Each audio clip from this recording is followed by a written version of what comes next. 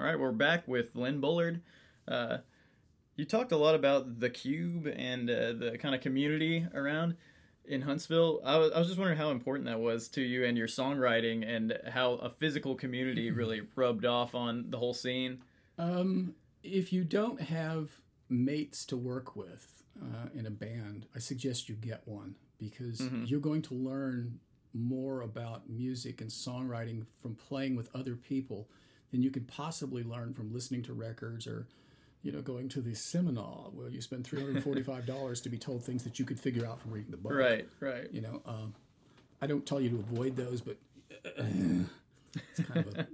What you really should do, though, people ask me, how do you do the finger picking thing? And I tell them, take a year of classical guitar, because it will straighten your fingering out. I was very lucky that... You have to. With the classical guitar, you really have to. Well, you really have to learn certain tricks about how to play the guitar. It's not just things you make up. There's a science there, and there's a craft. And I was very lucky because at that time, the head of the UAH music department was a man named Dr. Royce Boyer.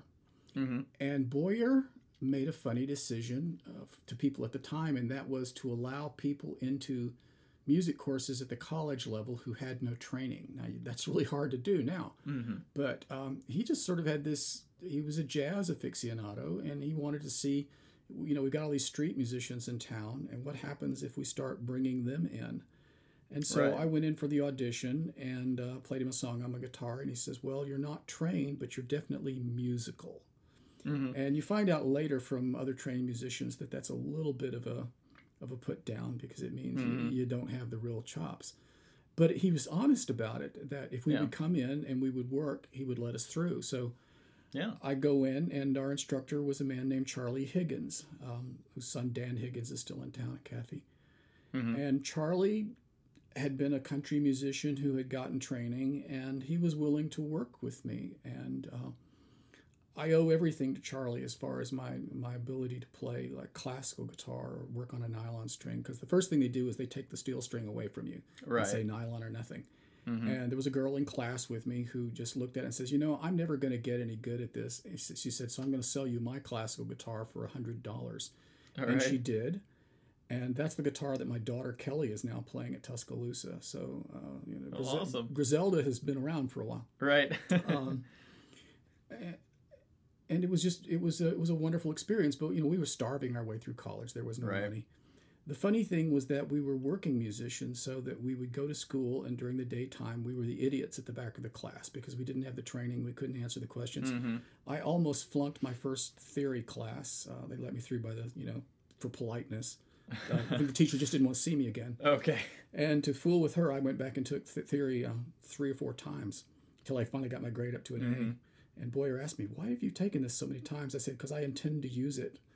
And I understood. You want to learn it, right? Yeah, I really did want to learn it. It wasn't something I just couldn't. I had to have the knowledge, and that has paid off, enormously now, because now when I sit down and I score for choir, stuff like that, that's what I'm using. It's not just made up off the top of my head. It's things that I've learned. So the fact that there was a university willing to work with us, that there was a working musician scene in town, so that we could put ourselves through school, which is what we were doing. It's a lot cheaper then. I wouldn't. Right. It's very expensive for you now, and I really feel sorry about that. But we could afford UAH, and UAH allowed us to be there. And it was a crazy time, because it's after the pill and before AIDS. So it was wide open till Boogie Party for about 10 years. Open season. Yeah, it was open season. And thank you, Lord. We thoroughly enjoyed it. So it was a different time, but there was no support in town. Again, there was very little recording scene. And, we had to invent all of that. And part of what you have out there now is because we went through that scene. Right. Yeah, and I think there's been a big change, and people are missing the live bands, or they're starting to. Because there's been such a strange takeover of people with laptops and DJs of just crowding out the live gigs. They're just not around like they used to be. There was a scene that stretched down University where there was just lots of rooms to play in, and it wasn't the technology, but Mothers Against Drunk Driving that killed that, because again, it was these were nightclubs. Yeah. And you have to make money. And with the de-emphasis on music in this generation, nobody's willing to go out and pay what it costs a band to be there. And you know that. It costs a lot. This is not the first time it's happened. Think about it. In the 30s and 40s, you had huge bands. In the 50s, the economy collapses and it goes back to, combos and trios. Right. And the 60s comes along and it's your, first it's your swinging folk scene, and then it's a big folk scene, and then suddenly with the Beatles, the bands come back. And then by your 70s, it's 14, and 80s, it's 14 and 15 pieces, funk bands and stuff. And everybody's on the road and there's good money. So you have to sort of view it lifelong as a musician. As there's going to be these cycles you're going to go through, ups and downs. Just don't ever quit. Yeah, definitely. There's always an entourage or some ensemble you can put together if it's just solo, if you can sing. Right. If it's not, find somebody who can sing and back them up. That's right, yeah. Well, I wanted your take on the whole digital spin music has taken. I mean, with the labels kind of almost in decline, from the just takeover from the music is accessed, but it's not near like it used to be. I mean, there's no vinyls. Well, they say vinyls are coming back, but pluses and minuses, tools is tools. What digital brought to us was the ability to do complex work for very cheap. At the same time, if you go digital and you don't go real high res, you deal with the fact, as T-Bone Burnett says, that you have square sound. Digital is on off. And so therefore it's only ever it's just an approximation of sound. It's not really sound. Right. It's the instructions for making sound. And that has a tendency to sound a little thin and mids. And so that took away from the quality of the recording, because MP3s really suck. And unfortunately, because you're good engineers, you'll try to make you'll do what you have to do to the music to make the MP3 sound good, and that becomes a constraint on the music you can listen to. Yeah. And it really hurts acoustic music. It sounds good for high digital sounds, synth sounds, and all of that, because those are square as well. But it sounds bad for acoustic. You don't have any room. Compression hurts sound. T-Bone Burnett left Nashville over that and wouldn't come back till they would allow him to take the compression out. And now we're back to, if you go back to vinyl, you go back to the needles that bounce because you got too loud a bass sound. Right, you got to find them. Yeah, the Beatles fought that. That was Paul McCartney's big thing, the RIA curve. Will you let me get a little more bass in there? So that side of it has its pluses or minuses. The web hurt us because it destroyed mechanical royalties. The musicians have to work a long time to be able to do what they do. It's not cheap. It's not easy. A good record is $250,000 production at minimum. Right. And it's up to $1 million if you do it right. And what that means is you're paying musicians, you're paying arrangers, you're paying everybody. And the artist pays for that. So if the artist can't pay for that, they've got no choice but to do the digital small studio thing. And that's good because they can get their songs written and they can actually get something done. They can get it out there. The web allows them to get to a large audience. I mean, I've got a YouTube site and I'm really surprised who downloads it and where it goes and stuff because it's worldwide. Yeah. It's not a lot of money. But and that's the deal is Ringo Starr and fellow were saying, we sat down to write a song, and it used to be we could write a song and that got us a swimming pool or a small house. Now we figure we're going to split $87. Right. And even for the very bigs, that's a big deal that there's no longer any mechanical royalties coming back from play. That's destroying the songwriting business. It's destroying the other pieces of the industry because remember the musician's like one of 10 roles that you have to have. So everybody's being hurt by that. And I am very much working with those who are trying to figure out how to make the people who took all that money, which is Google and YouTube and Spotify, and make them give some of it back. Yeah. And that's going to be an ongoing fight. The other end of that fight, though, is that you have the very small rooms like the Foyer and MST Room and these places that allow young songwriters to come play. To recoup those mechanicals, BMI and ASCAP are going in and beating those people up and threatening them and suing them for the fees. They're all that's left, right? Yeah, and that's all that's left for the kids. I mean, guys my age, we can go find a bigger room, I suppose, if we want to. I try not to do that. I try not to take money away from working musicians. Yeah. But for the kids, they need those rooms. They need those little rooms that they can go get some experiences. I mean, church is good. School is good, but you really finally have to go down and get in front of an audience that's either, that's drinking coffee and ignoring you and making noise, and you have to fight for their attention. That's good for you. Yeah, be in the public rather. So if by trying to recoup those mechanicals they're losing to the web, they go out and they're operating what's functionally a protection racket on these little bitty rooms, that's stupid. Because that's where your next generation of musicians have come from. Also, because they can't play any covers, they're going to forget my generation's music. They want to play it, but they're not allowed to. So they're just going to come up with their own scene and their own sound and their own heroes, and we might as well dawdle off to the old folks' home, taking our culture with us. And that would be a bad thing, because, we learned from the Gershwins, we learned from the Beatles. You want to learn those songs. That's where you find out what good is. Yeah. The music industry has got to finally come to a grace realization that don't rob piggy banks. Don't go hurt the seed corn. Make sure that there's, what I look for is an exclusion contract that says if you're below this number of seats and this below of earning, you don't pay fees. If you get bigger and you make money, we're coming for some of it. If you're playing covers, we're coming for some of it. And they should. But don't kill the seed corn. There's got to be some... Also, if they would do that, then your generation's a lot more willing to say, okay, we're not going to steal because we're stealing from ourselves. They're going to be a lot more willing to say, let's become BMI writers. Let's, BMI, work with the system. But let's work with the system instead of having to fight it, because they're helping us. And this is really true. If you did not have the collection agency as a songwriter, you wouldn't get a dime. Yeah, there has to be some... Goombas have to go out and beat up club owners to get them to pay.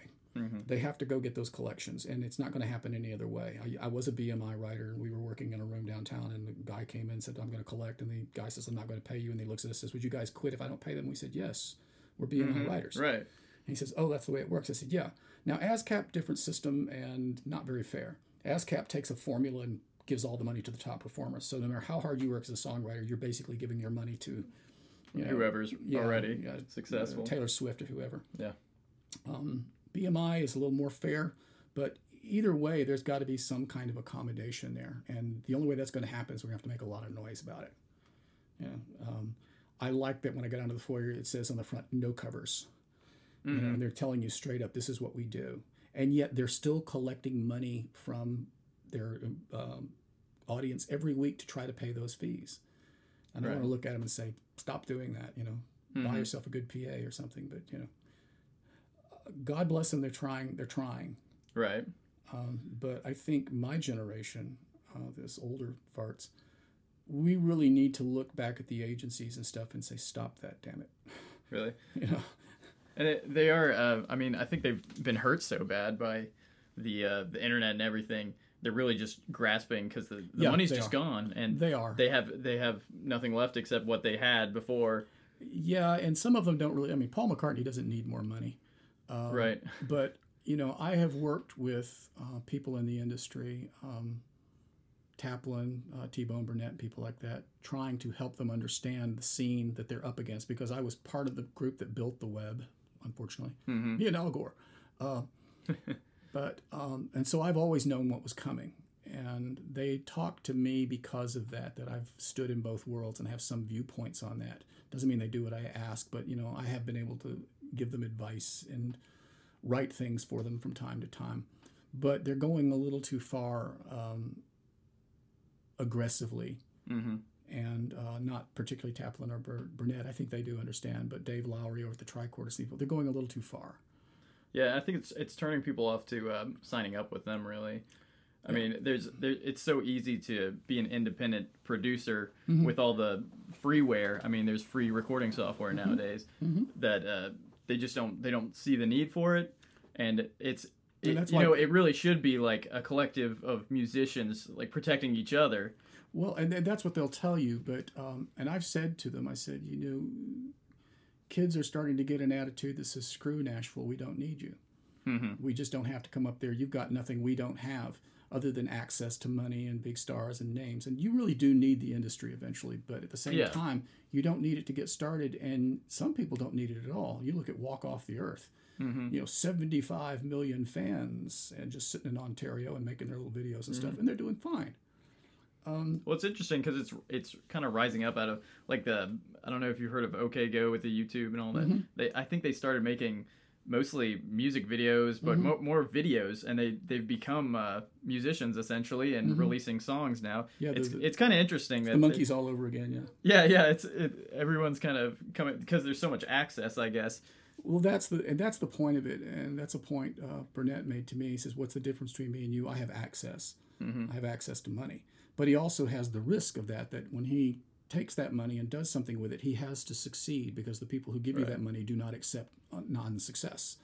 So you at least have the room to experiment. You have more things to experiment with. You have a chance of making something new, and you have a chance to have a really good time. And if you don't make it really big in the business, it really doesn't matter. Did you have fun? So that's. Do you enjoy? Are you proud of your work? But we're telling them, look, show some grace. Try to understand that if you're grasping for money, a college student trying to write a song is grasping a whole lot harder, right? Because you already have money, and these guys don't, and they have had some trouble understanding it because they enjoyed such success in their lives, and they've always been admired. The industry was really built off of the whole. I mean, now that production's kind of flipped on its head, they built it the complete opposite, and now the world's changed so rapidly. They were A-listers. You can really see that when you see the Facebook pages of A-list people who have to have Team Zs. The Team Maribeth who represents them, and they're never on their Facebook page. Right. And then because temperamentally they can't. They were raised with handlers, and they don't know what to say, and they're just there. I've seen one or two that you just had to turn them off because they're so mean about it. And then you'll have the ones like Arlo Guthrie, Mike Nesmith, Daryl Hannah, who told me back very quickly, "No, Len, there is no Team Daryl, it's me." Right. Neil Young, who put up a thing that says, "If you see this hat, it's me. Otherwise, it's my team, but otherwise, it's me." Julian Lennon argued down his crowd because they were getting mad about the Team Julian. He said, "Look, I've got a lot of things to do here. I can't do this all the time." He says, "But quit chewing on my people." And we're going, "Well, Julian, it's a conversational medium, and we expect you to come down." And I haven't basically anyone who has a Team Z and they never show up, I don't care who they are, I get rid of them on my Facebook feed. Right. If they don't have the cojones to have a chat with us every once in a while, and I don't mean that controlled chat where someone looks at the questions and everything like the Alton thing. You're a human being too, and this is the world as it exists now. If you want to be loved by your fans, talk to them from time to time. Right. Yeah. Well, I think you see that with like some people like George Takei has become wildly popular on Facebook, and it's more. I mean, it's nothing to do with acting. He's not writing about his best. His best roles or his most useful tips for ongoing actors. It's all more. It feels much more intimate and more a joke. Yeah, he's having fun, and occasionally it is his team doing it. And he admits, okay, this is my team doing this. But he says, but yeah, it's also me. That's all we ask. Bette Midler does it. You see the ones who are real entertainers and who really have worked in the rooms, and I think that's a big deal. The people who actually worked rooms and who know what it's like to have an audience sitting 3 feet off of their nose, right? And being immersed in your the people who are consuming your work pretty much, and they enjoy it. Also, if you're going to release anything anymore, sorry, you're going to have to release it on Facebook. That's where everybody is. It's the great club now, and I think that's a good thing. I don't think the rest of the industry goes away, but they're having a hard time adapting to it. And that just simply means that the children are going to eat them. Right. It'll change one way or another. one way or another, because the kids come up thinking, this is where you go for music. And that's certainly true. I'm glad for it because of the stuff that I get. I used to be, you only got 1% of the stuff that was released. Taplin was talking about that. Because you had to have the money behind it. Yeah, Taplin wrote a blog about that, the monoculture. They said that only 1% of the stuff being made was reaching everybody. He says that's wrong. And that's a sea change for Taplin because he was a defender of that before. And now he was a curator that only the best should get out there. It's an elite thing. Right. And now he's beginning to realize, because we've beaten him up about it, that no, everything should get there. And they will curate it for themselves. Yeah, it's really interesting. It's like the free market of music nowadays because it definitely is free. And unfortunately, it's really too free. But things come out of nowhere and just I guess catch the dime of the public, and they just blow up. Mm-hmm. And it is interesting the kind of artists and stuff you see growing. But I'm impressed by some of it. Like I said, I some of it for a while was extremely bad. yeah, But then again, you go to the Bluebird on a songwriter night, and of the 10 acts up there, 3 should have stayed home, and the next couple were okay, and then you'll get that last 3 that are very good. Right. That's the normal bell curve of talent. yeah, And it doesn't that's how mean, it goes. Right? It doesn't mean those first 3 or 4 shouldn't have been there because they were good enough to pass the audition. Mm-hmm. It just means they don't probably have a big future as performers, but they may be good songwriters. They may be good lyricists. They have a role. And that's what you don't want to do is make it elite again, because again, control of access kept people from being able to be heard, and a lot of good artists disappeared. That's really what happened to the black artists of the 20s. Had the so-called race records not been collected by furious collectors, they would have vanished. Robert Johnson would have vanished. Right. Okay, so you definitely don't want to kill that, the bottom of the hat. The brim is where it's the brim of the hat that's keeping the water off your head. Right. not the tip of it. And nobody that goes to the top stays there. So I don't think any of that's going to change. But I am impressed by things I'm hearing. Again, someone popped the Walk on the Earth video up, and I looked at that. I love this. This was great because it was fun, it was funny, and they can actually sing. That's the one thing I kind of would like to look at someone and say, learn to sing. It helps. So you're going to be playing a cover for us, a very old one. Oh, yeah. Bach, a classical. Yeah, this is in honor of my old teacher, Charlie, who taught me how to play this years ago. And every couple of years, I have to relearn it because if I stop playing it for any length of time, it goes away. And it might not work tonight. I don't know. All right. Well, we got Lynn Bullard with Bach with Jesu.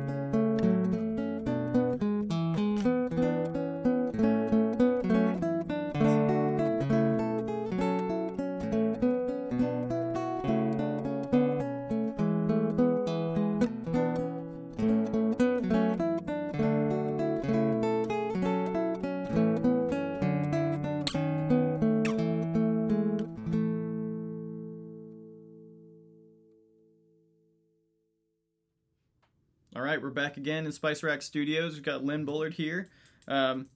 You told me you're pretty grateful for all your classical training, and I was just wondering if you could tell the kids nowadays, like what was the cornerstone, the best thing to focus on classical wise? Like what did you find to be the most useful portion of it? Fingering technique that Really? you're taught your fingering and your scales, how to do a slide, how to do a pivot on a guitar. There's a lot of people, particularly who only have learned the blues, Mm-hmm. they play 3-finger. Right. And now there's a good reason for that because of the way pentatonic scales work and the way bends work with your hand. But if you don't learn four-finger, you never learn a complete scale or an efficient scale, and you can't play in position very well. If you don't learn a pivot finger, you don't learn how to effectively get around chord progressions. If you don't learn a slide, you don't learn how to work your way up and down the neck. So there's a lot of little things about your scales and things. I don't recommend the Segovia scales, although I'm told there are uses for them. I found them painful. The best part of training I got was when Frank came to teach at UAH, and he taught theory. We had been being taught standard theory, which starts with cantus firmus and counterpoint, and you have to go through the history. That's a lousy way to learn to write. Someone needs to teach you the architecture of chords and their geometric shapes. And Frank, who's the famous organist, Frank Contreras, came in and he looked at us and he said, well, about half of you are never going to use any of this, and the other half of you really don't need to learn how to write 16th century counterpoint. Now, I've been through theory 3 times, so I already knew that. Right. And he just said, here's the geometry, and he began to write chords up, and he began to teach us thorough bass, how, what is it when 1's in the position, 3's in the position, 6 in the bass. And he walked us through all of that. And then the lights went on. Now suddenly I could sit at the piano, and even though I wasn't a piano player, I could actually do something with it. And then I could transfer that over to guitar. And then the guitar opened up for me. Really, There are some things that only reading and memorizing, like the Bach I just played sort of badly, but you can only learn that by reading it, because you'll never work the chords out in your head. It doesn't work that way. It is multiple independent voices. The same thing's true of Jerry Reed. Jerry Reed he says, I'm not a guitar player, I'm a guitar thinker. And there are Jerry Reed stuff is very difficult, but there are tricks to it, tricks where he's retuning strings so that he can finger correctly. You learn how to get music, and I'll tell people, learn 2 instruments at least, because the first instrument's going to teach you how to play. The second instrument teaches you how music works, because you begin transferring what you learn from the first to the second. If you have some training, that allows you to do that effectively. When you go to arrange things, it allows you to do it. One of the things I'll do now, we'll play something in a minute. It's a cover of a Jacques Brel piece from the 50s called Ne me quitte pas, which means if you go away. Very, very popular song in the 60s. Everybody recorded it. And I got curious about how his chord progressions worked. If you reduce them to 1-3-5, they're actually quite simple. But he's using a lot of interesting tensions in his arrangements. Yeah. And that's what makes his melody work. And that's the beauty of, please get between 1-3-5 and, your basic folk music. Please learn those, because there's beautiful melodies there. Definitely do your folk. But then get to the extended chords, ignore the chord police. Please ignore the chord police. Right. Learn how to do bloody jazz and find out why melodies work so well. Find out why the great songwriters of the American Songbook were jazz players, because of their command of the extended harmonic range. You have to learn this stuff, and this is what training's good for. You're not going to get it any other way. It's mathematically complex. Yeah, I've known a lot of players that say, they'll get pretty far with just playing on their own, developing their own style, but when they learn the theory, it just opens up all these different avenues I guess they didn't realize. And I think the multi-instrumentalism is really important in how you think about your instrument. I used a lot of open tunings when I was first writing, and there's really good reasons for them, particularly drop D, because it's what turns the guitar into a little orchestra, as Beethoven said, because you've got that bass all the way down to the D, and you can use it as a drone string and stuff. And that's a whole style. But my guitar teacher said, don't get too into tunings. You will never learn to play the guitar if you do that. And that's a criticism I do see of a lot of the folk players who are imitating Joni Mitchell and stuff, or Crosby, and they're not learning how to play the guitar properly. And I don't mean to be, a prude about that, but unless you learn a straightforward tuning, there's a lot of position playing you'll never learn. Yeah, you're just learning songs and sections of... Yeah. What drove me into it was I had to compete with your father. Okay. Rick Jobe, because Rick shows up and he's an extremely good, versatile jazz musician, and he's blowing us out of there, and we can't work because he's taking all the jobs. So you look up and you go, okay, never step away from a competitor like that. Don't run or criticize them or think because they can do something you can't. That's bad for me. No, that's good for you. Yeah, because they'll bring you. Yeah, they're going to bring all sorts of new ideas. Yeah, and, when I was in Ground Level Sound, it was a competitive songwriting group. There were 4 songwriters here, and every guy was trying to outright the last guy, and that just that drove us way up there in levels of skill and recording and everything. Yeah, the competition's good for you. Don't turn it into a sport, and don't be mean to one another, because you're going to find by the time you get to my life, I'm 60, that the musicians you came up with, that's your tribe. They may not be your close friends, but those are the people that if you walk into a bar, they're going to be the ones to greet you. They're going to be the ones you want to sit down with, because they're the only people who know your world and your language. Right. So, hang with your tribe. So tell us a little bit more about this the song we'll be playing here. This was a study. I was listening to the Brel. I was listening to the French version of it by Edith, that people trying to imitate Edith Piaf had done. Now, she actually never recorded this song. She did a lot of other Brel, but she didn't do this. But there were people that tried to do it, and then a lot of Americans tried to do it. And, of course, the Rod McEwen English lyrics were added, and people recorded it. And it's a drippy love song. On the other hand, tension-wise and progression-wise, it was interesting to me. And I wanted to score something that had space in it. One of the things you learn is that particularly if you do jazz and big fat chords, is don't use all the notes at the same time. Right.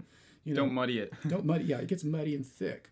And so I was just studying the orchestral techniques that various people had used. I'd done another jazz thing, Softly As I Leave You, which was very pretty and gave me a chance to play piano.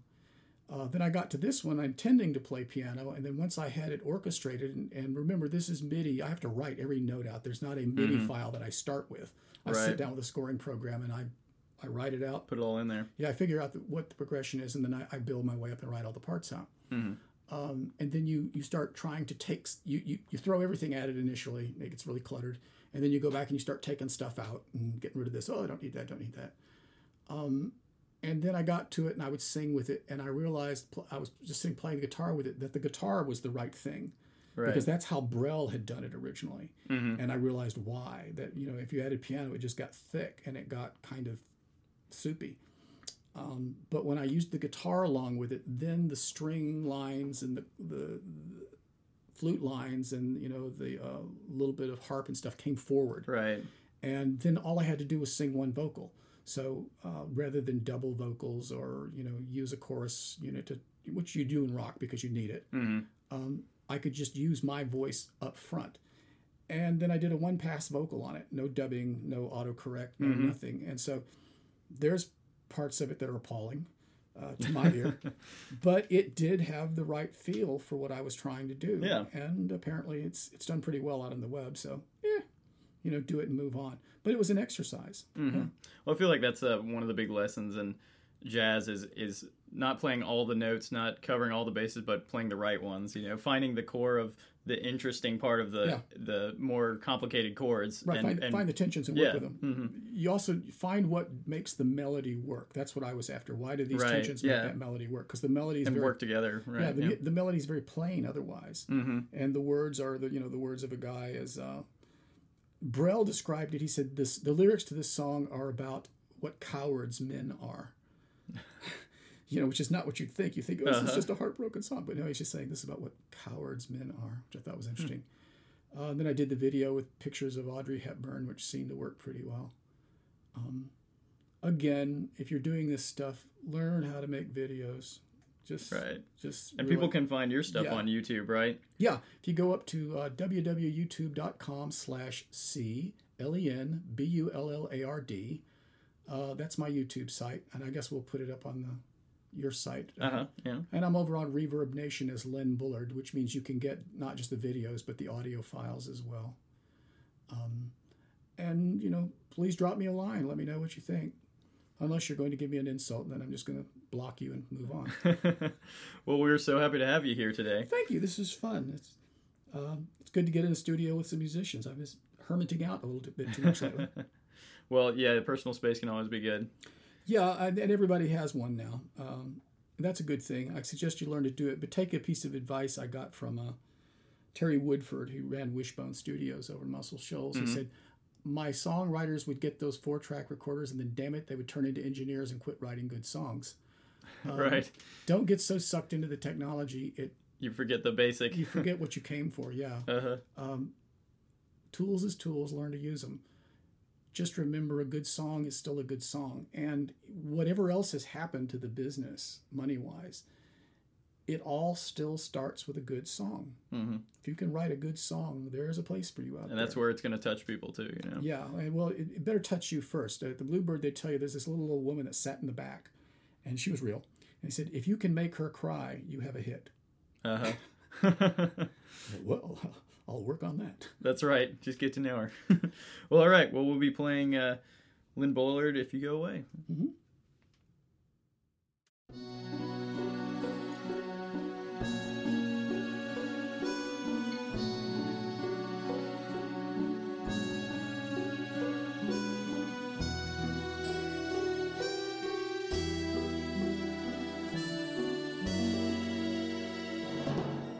If you go away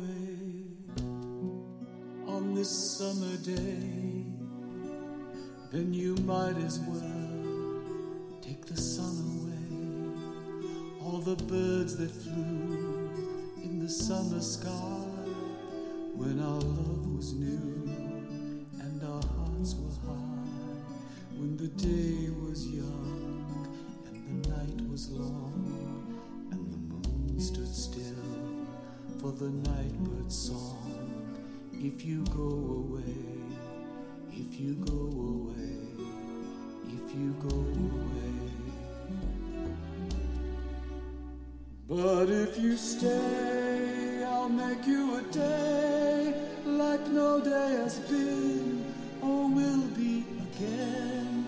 We'll sail on the sun, we'll ride on the rain, we'll talk to the trees and worship the wind. Then if you go, I'll understand. Leave me just enough love to fill up my hand. If you go away, if you go away, if you go away. If you go away, as I know you will, you must tell the world to stop turning till you return again. If you ever do, for what good is love without loving you?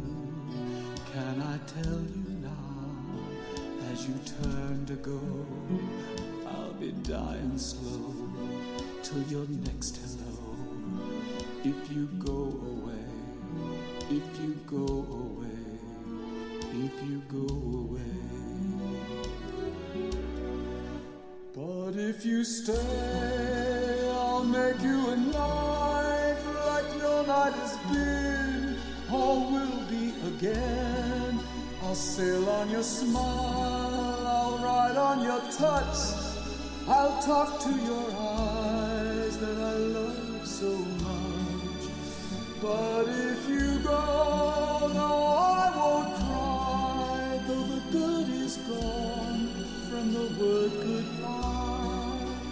If you go away, if you go away, if you go away.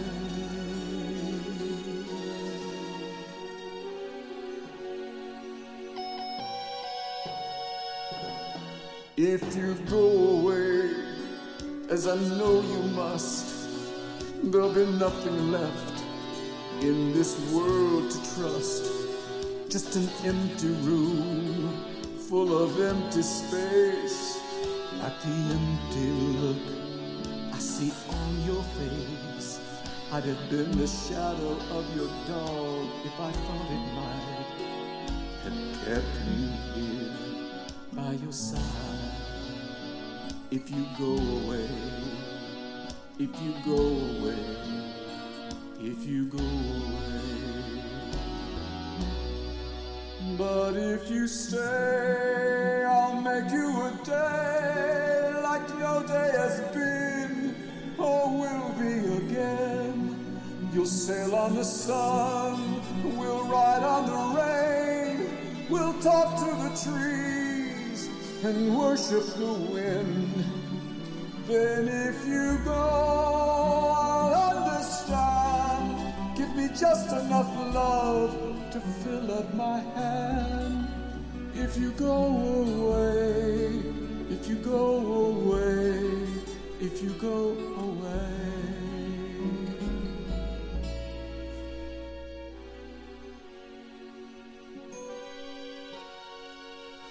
Ne me quittez pas, tout pour s'oublier, tout qui s'enfuit déjà.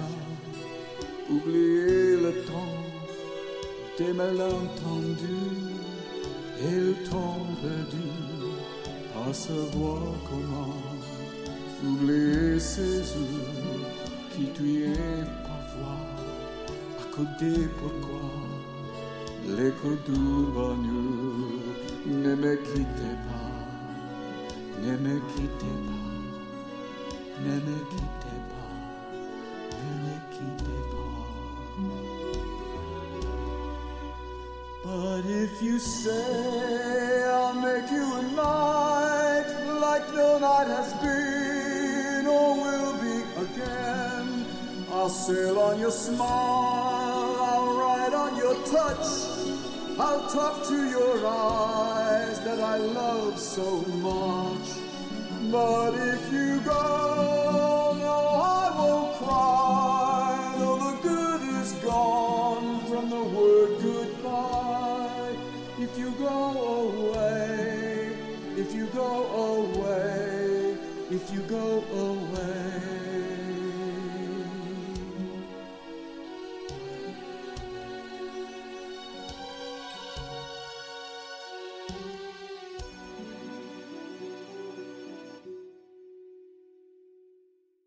This has been a production of Spice Radio from Huntsville, Alabama.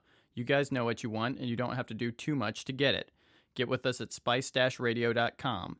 If you have a podcast, you make music or art, or you have an event that you want to promote in the Tennessee Valley, you can find us at www.facebook.com/spiceradiohuntsville or on Twitter at spiceradiohsv.